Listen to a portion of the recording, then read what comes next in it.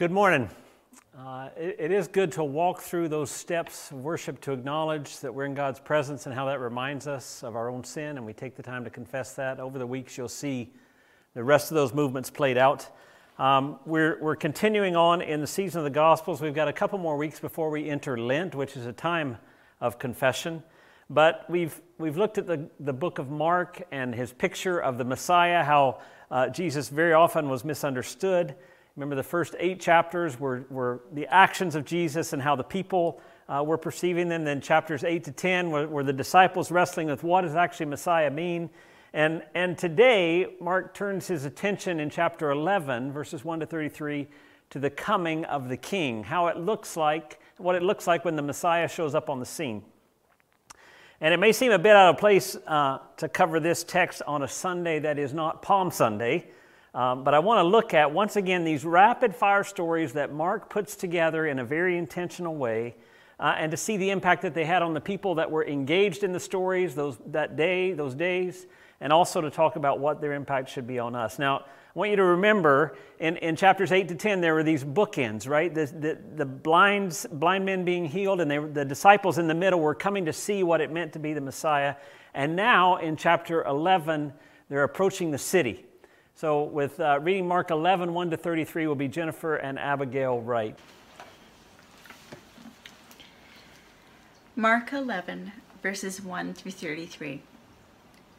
As they approached Jerusalem and came to Bethphage and Bethany at the Mount of Olives, Jesus sent 2 of his disciples, saying to them, "Go to the village ahead of you, and just as you enter it, you will find a colt tied there, which no one has ever ridden. Untie it and bring it here. If anyone asks you, 'Why are you doing this?' say, 'The Lord needs it, and will send it back here shortly.'"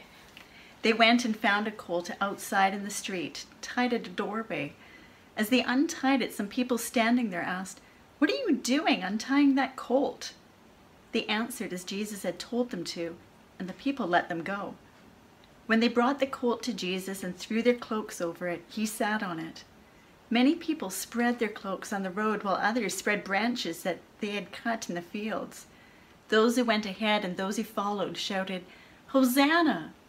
Blessed is he who comes in the name of the Lord. Blessed is the coming kingdom of our father David. Hosanna in the highest heaven." Jesus entered Jerusalem and went into the temple courts. He looked around at everything, but since it was already late, he went out to Bethany with the 12. The next day, as they were leaving Bethany, Jesus was hungry. Seeing in the distance a fig tree in leaf, he went to find out if it had any fruit. When he reached it, he found nothing but leaves, because it was not the season for figs. Then he said to the tree, "May no one ever eat fruit from you again." And his disciples heard him saying it. On reaching Jerusalem, Jesus entered the temple courts and began driving out those who were buying and selling there. He overturned the tables of the money changers and the benches of those selling doves, and would not allow anyone to carry merchandise through the temple courts. And as he taught them, he said, "Is it not written, 'My house will be called a house of prayer for all nations'? But you have made it a den of robbers." The chief priests and the teachers of the law heard this and began looking for a way to kill him, for they feared him, because the whole crowd was amazed at his teaching. When evening came, Jesus and his disciples went out of the city. In the morning, as they went along, they saw the fig tree withered from the roots. Peter remembered and said to Jesus, "Rabbi, look, the fig tree you cursed has withered." "Have faith in God," Jesus answered. "Truly I tell you, if anyone says to this mountain, 'Go, throw yourself into the sea,' and does not doubt in their heart, but believes that what they say will happen, it will be done for them.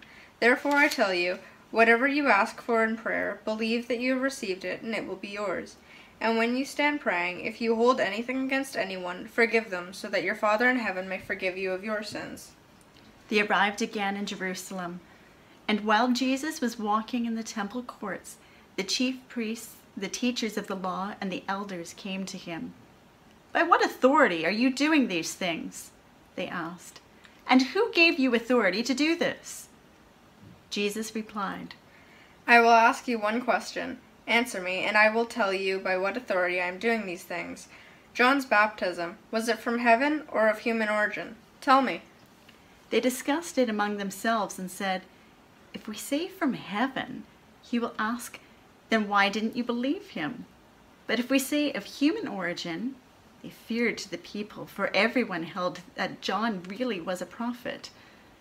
So they answered Jesus, "We don't know." Jesus said, "Neither will I tell you by what authority I am doing these things." Thanks, Jennifer and Abigail. What we see in the text are these stories that talk about the coming of the prophesied Messiah. 3 stories laid out very intentionally, and then what follows is a bit of a 4th story with the reaction of the leaders of the Jews to these things that Jesus has done. We're going to look at each event. We're going to remind ourselves of these ideas and that they flow out of the Old Testament predictions of the Messiah. And the details that Mark shares remind everybody, if you knew your Old Testament, these things were not surprising, but it does unsettle you if you're not ready. In the first story, the very common one about the triumphal entry, Mark makes sure you realize Jesus isn't just acting on a whim, and the Jewish religious leaders should have been able to draw from their knowledge of the prophets to realize that Zechariah tells of this entry into Jerusalem. About 550 years earlier, during the time of the exile, Zechariah the prophet had written words that would help the people identify the Messiah when he showed up in Zechariah 9:9. "Rejoice greatly, O daughter of Zion. Shout, daughter of Jerusalem. See, your king comes to you, righteous and having salvation, gentle and riding on a donkey, on a colt, the foal of a donkey." And Jesus is very intentional in the text. As they're coming to the city, remember they're moving their way toward Jerusalem for the Passover, and he sends some of them ahead to find a colt tied there, and he says, "Tell them that the Lord, the owner, needs it." And it all happens just as Jesus said, and he sits on the donkey as he comes across the Mount of Olives and down into the city. Now, it just so happens that a year ago today, thanks to your generosity, Angela and I were doing this same journey. We were on the Mount of Olives looking down into the city. There's a picture that we've got that'll show that this is up on top of the Mount of Olives. Obviously, this wasn't there when Jesus came across, but you come across this mount and you look down into the valley and you see Jerusalem over in front of you. And we would see that on this very day a year ago, this journey that he would come down the mountain riding this donkey with the branches, the palm branches, the symbol of Israel, and the coats and cloaks laid out on the ground for him to walk on. And then as you come up the other side into Jerusalem, there's these steps that we saw. There's another picture of that. These steps that actually Jesus would have ridden the donkey up to get into Jerusalem. Things that, an entry where he would have come, and it was really powerful for me to sit there and think of these people all along the way, spreading their cloaks on the road, saying, "Hosanna, save us now," is what that means. "Blessed is he who comes in the name of the Lord. Blessed is the kingdom of our father David." You see, these people, it's the result of all the first 8 chapters, all that Jesus has been doing. This large crowd has realized this is the Messiah. And they're excited by his entry into Jerusalem. The king that was written about 550 years before was there, and they were all watching it happen. But this first story ends a little bit anticlimactically, right? He comes into town, he looks at everything, and then he heads back out to Bethany and spends the night because it's late. Now, the next morning we encounter the second 2 stories, although one of them is bookended around the third. The second one is bookended around the third, right? Remember, Mark did that with the blind men's healings to point out that in the middle, the disciples were opening their eyes to who the Messiah was. Well, I think the same thing happens here. There's a fig tree in verses 12 to 14, and again in verses 20 to 26, and Jesus comes to it hungry. He doesn't find any fruit, so he curses it, and it says it's not even the season for figs. That's a weird story. It's a weird thing to include. And the next morning as they head back into the city, they see that it's withered. Peter remembers. So you've got to think, what is up with this story that he's bookended around the cleansing of the temple? Well, if you're aware of the Old Testament, which the religious leaders were, you'd be able to make the connections because Micah and Hosea and a bunch of other people explained the tree. All throughout the Old Testament, there's this image of Israel as a tree, as a vine, as something that God has planted to bring forth fruit. That was the plan. In Hosea 9:10, God says, when I found Israel, it was like finding grapes in the desert. When I saw your fathers, it was like seeing the early fruit on the fig tree. But when they came to Baal Peor, they consecrated themselves to the shameful idol and became as vile as the thing they loved. So this idea of Israel as this tree that's supposed to bear fruit, and Jesus on his way to the temple sees this fig tree with lots of leaves on it, and he goes over to check it out because he's hungry, even though it says it's not the season for figs. Now you've got to understand what that's saying here, and I'm not a horticulturalist, but I can read books about it. And this is April, it's Passover time in Israel. And what happened was, in this area of Palestine, the figs would produce crops in late March and early April of these little tiny buds on the fig tree. And once those buds came out, then the leaves would come out. And so for the month of April, basically, until the end of April, 1st of May, you would have all these leaves, you'd have these little tiny buds that people would eat. The poor would eat them because they were flavorful, they were good, and a lot of the peasant class during that time would eat specifically from these trees. It wasn't yet the time for figs, because in the beginning of April, these would drop off, the beginning of May and into June, these would drop off and the figs would form. But the fact that there's no buds in April shows that this tree is not going to bear any fruit at all. It looks alive.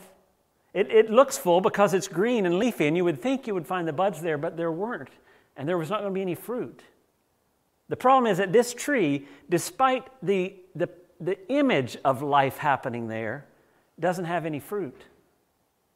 In Micah, prophet writes, "What misery is mine! I'm like one who gathers summer fruit at the gleaning of the vineyard. There is no cluster of grapes to eat, none of the early figs that I crave." This image of going to the tree that's supposed to have something for you, and there's nothing there.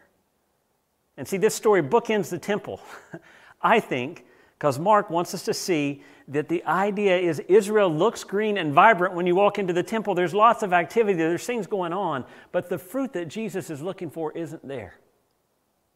And that's why the middle story is important. Once again, if you're tracking with the Old Testament, it would not be surprised because Isaiah and Malachi talk about cleansing the temple.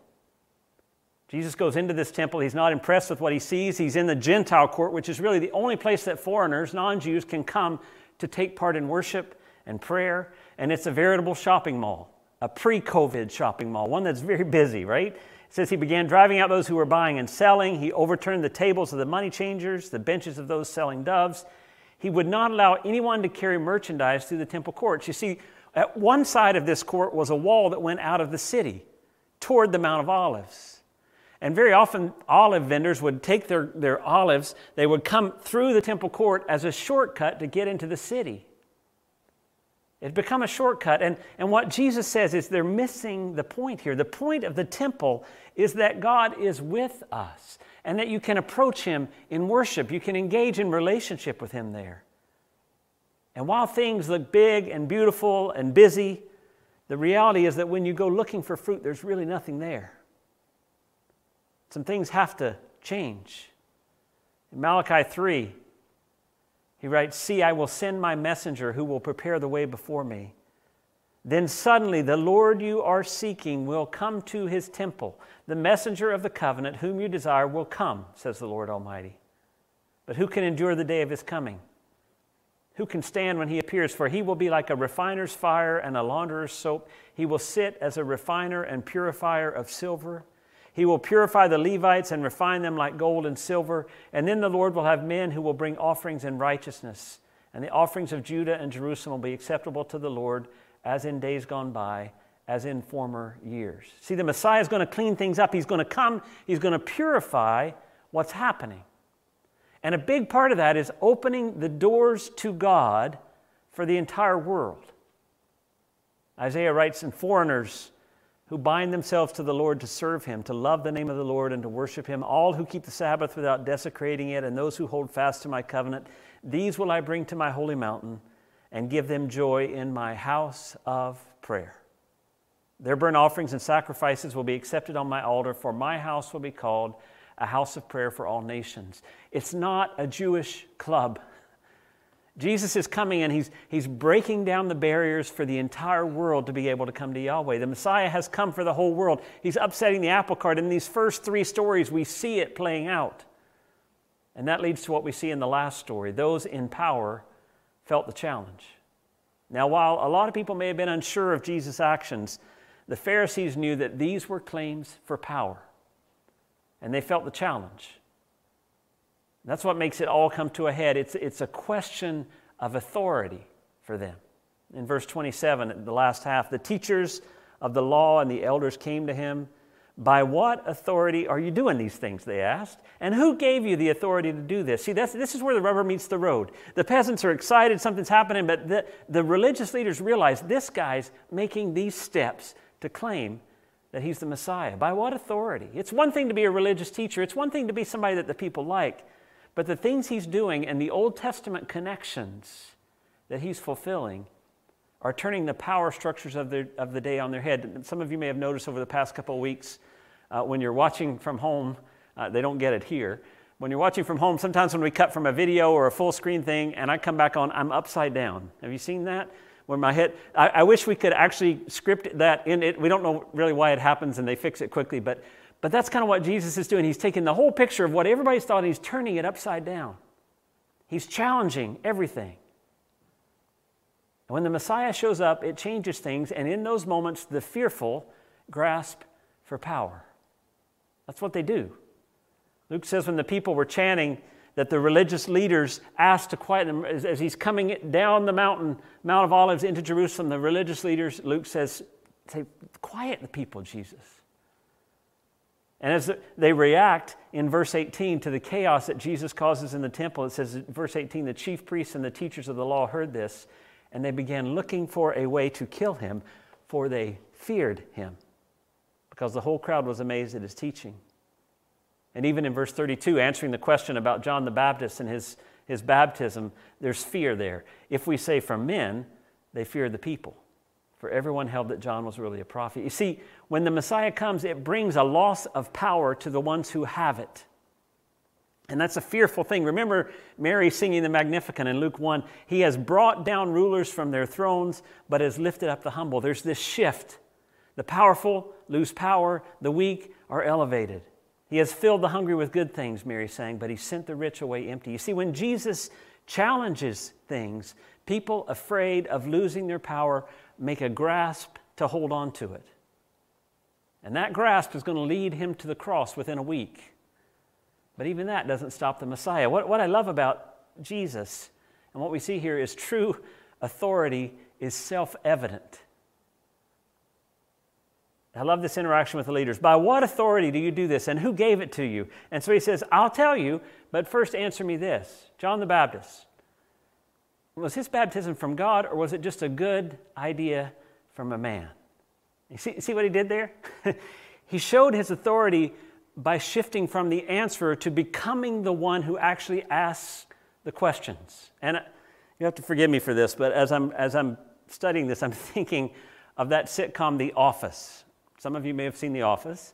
Some of you may have not, but there's this kind of unself-aware boss named Michael, and there's this neurotic salesman named Dwight. And in this one episode, Dwight is telling Michael a knock-knock joke. And so it starts, knock, knock. That's what Dwight says. And Michael says, who's there?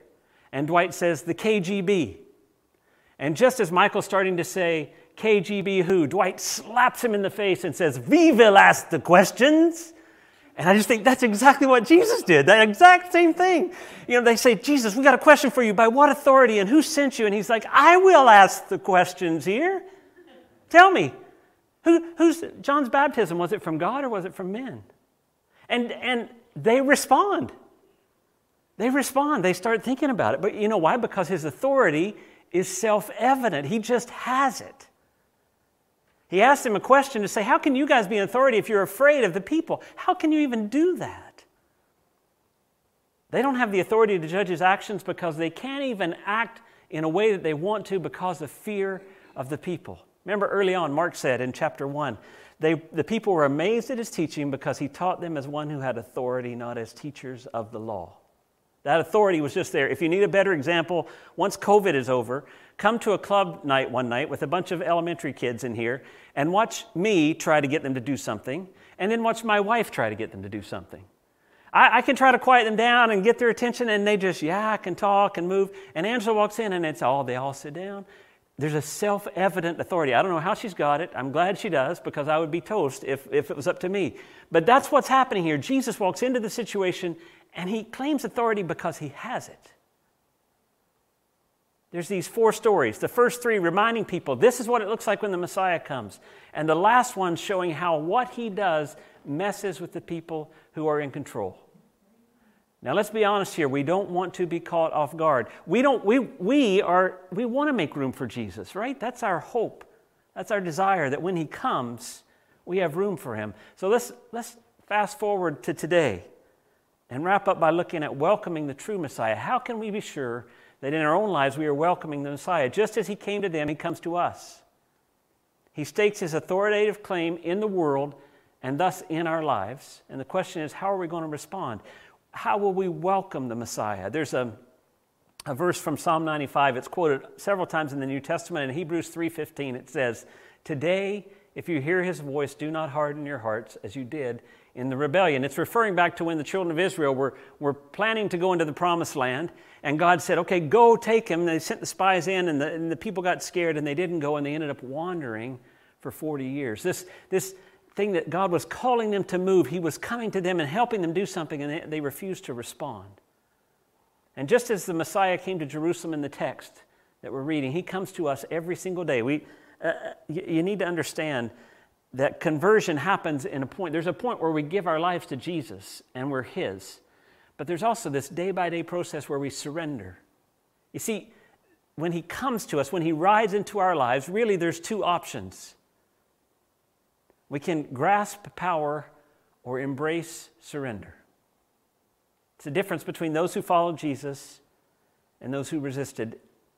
It's pretty clear from the scripture there's only room for one leader in our lives. The throne room of your life is a throne, not a love seat. It's not like the 2 of you sit there together and kind of figure out how things are going to go. When the Messiah shows up, he stakes a claim. He says, this is who I am, and he calls us to follow.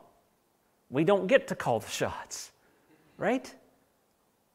I think that's the one recurring struggle of the spiritual journey, is this continual surrender to whatever God has for us instead of what we hope to get. 5 years ago, just coming up on 5 years ago, I was surprised one Wednesday morning by a heart attack. I was 48 years old. You're not supposed to have a heart attack when you're 48.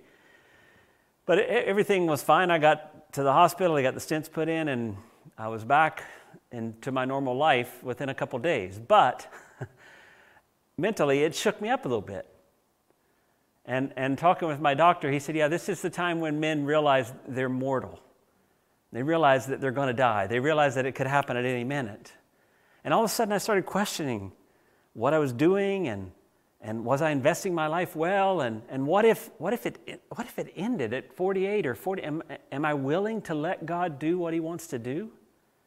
About that time, I was struck by a verse. I actually shared this in Barry's memorial. In John 21, 18 and 19, it's after Peter's being reinstated after the denial. And Jesus says to Peter, I tell you the truth, when you were younger, you dressed yourself and went where you wanted, but when you are old, you will stretch out your hands and someone else will dress you and lead you where you do not want to go. And Jesus said this to indicate the kind of death by which Peter would glorify God. And then he said to him, follow me. And I started wrestling with that. You know, it has to do with our identity. And if we're all wrapped up in I am this, I am a pastor, or I am a servant, or I am even a husband, a wife, a parent, if that's who we are, and we lose those abilities, or we're forced to give them up, if the time comes when it's stripped away from us, then all of a sudden we have to realize, am I that, or am I a follower? Am I willing to let people dress me and lead me where I don't want to go if that's what it means to follow Jesus? Am I going to grasp for control, or am I going to embrace surrender? Well, how can I know if I'm doing that? Well, I've got that for you. Tell you, if you want to know if you're grasping for control or embracing surrender, you've got to see fear and control as danger signs, right? If you're driving the car of your life and you see lights on your dashboard that say fear and control, you know those warning lights, right? We've got a picture of that, right? Some of the warning lights. Yeah, you guys know those things. When you see that come up on your life and one of them says fear and control, you've got to realize you're grasping instead of embracing. We see them in the text. The Pharisees seek to take control. They're afraid of what Jesus is doing and how people are responding to him. And in the Luke version of this story, right, it starts right at the beginning, at the triumphal entry. Some of the Pharisees in the crowd said to Jesus, "Teacher, rebuke your disciples." And Jesus said, if they keep quiet, the stones will cry out. Now, even there, right at the very beginning, they're trying to take control.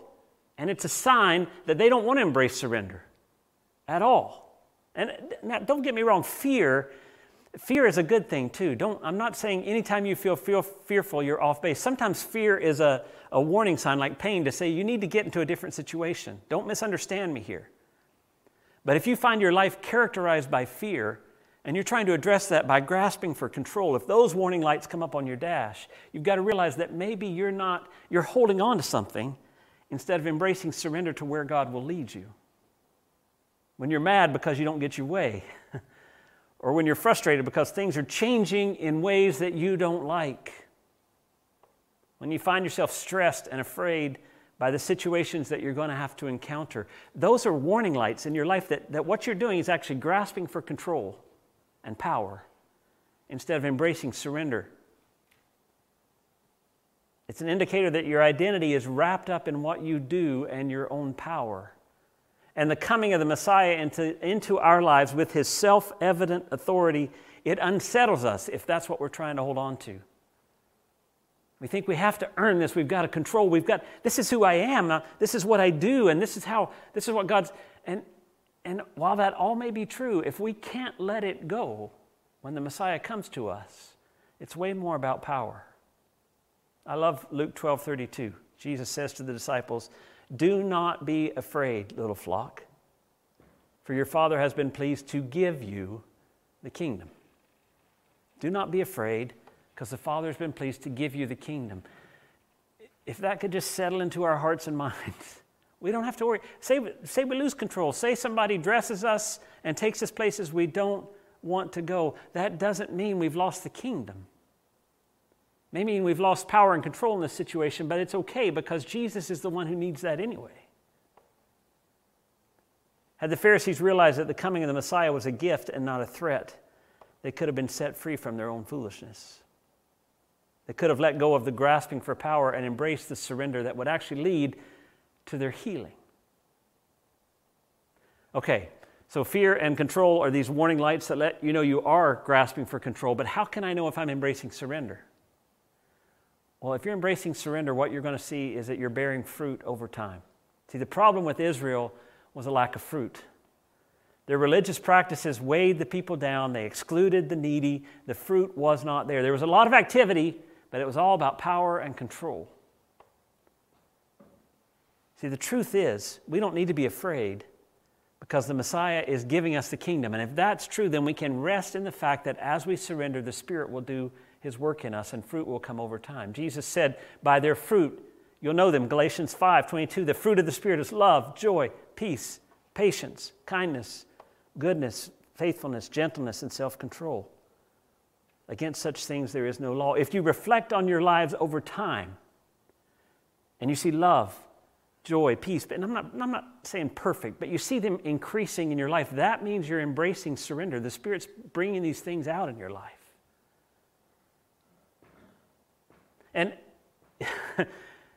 one little caution there too, you can seek to grasp and control and produce fruit. I'm going to make myself be joyful. I'm going to make myself be patient. That's just another form of grasping control. The true fruit of the Spirit comes as you surrender. It's the counterintuitive nature of following the misunderstood Messiah. As you let go of power and control, as you embrace surrender, as you surrender the very things that you're trying to control, that they bring this love, joy, peace, patience, goodness, faithfulness, gentleness, and self-control.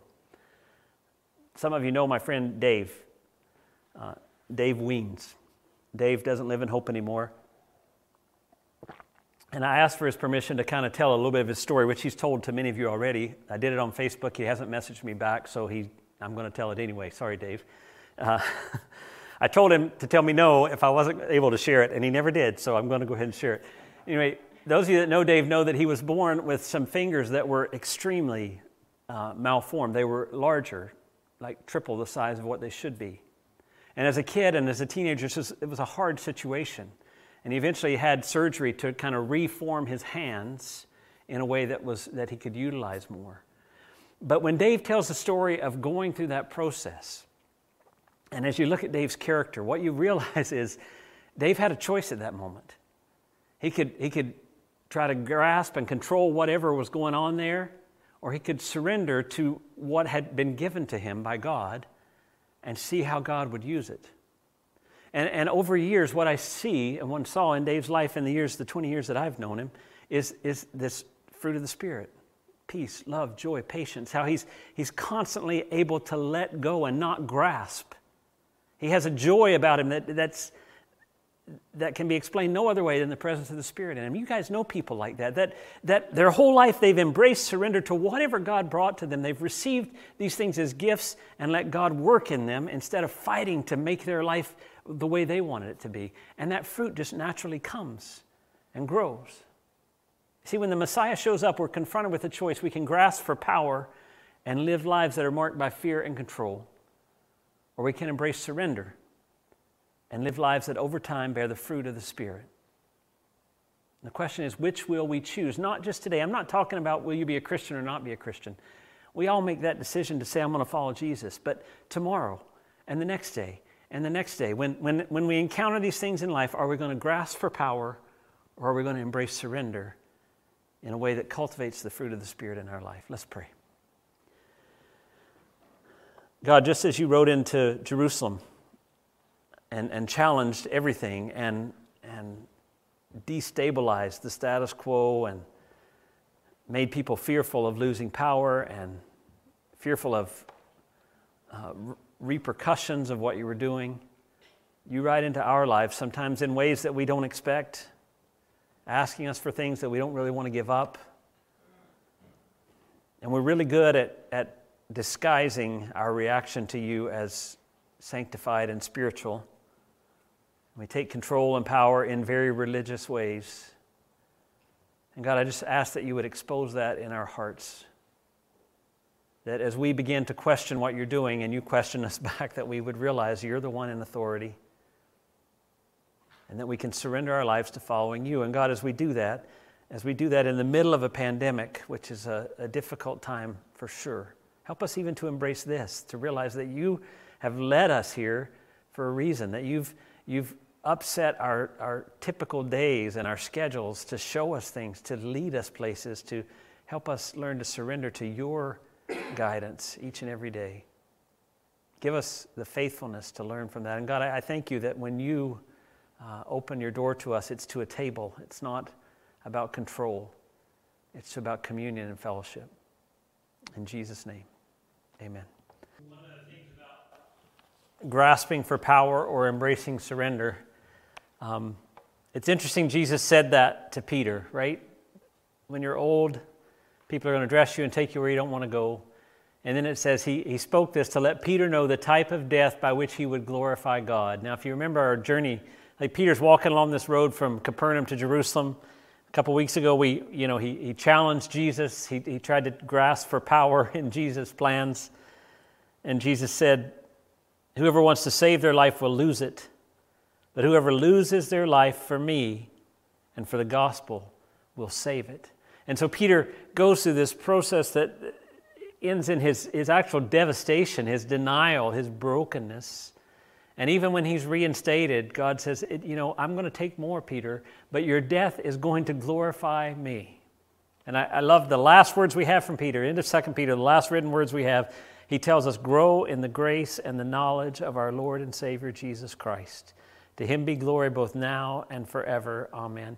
If Peter could go from that point where he's saying, no, that'll never happen to you, to the place where he denied and was broken and ashamed and devastated, to hearing life's going to get hard, Peter, but if you will follow me, your death will glorify God. And then the last words we hear, grow in grace and the knowledge of our Lord and Savior Jesus Christ. He learned to trust through the difficulty. And that's my prayer for all of you this week as we walk through this, as we're tempted to take power and run our lives, that we can embrace surrender and accept what God comes to us so that the Spirit begins to produce in us all those fruits that the world needs and that we want. Amen.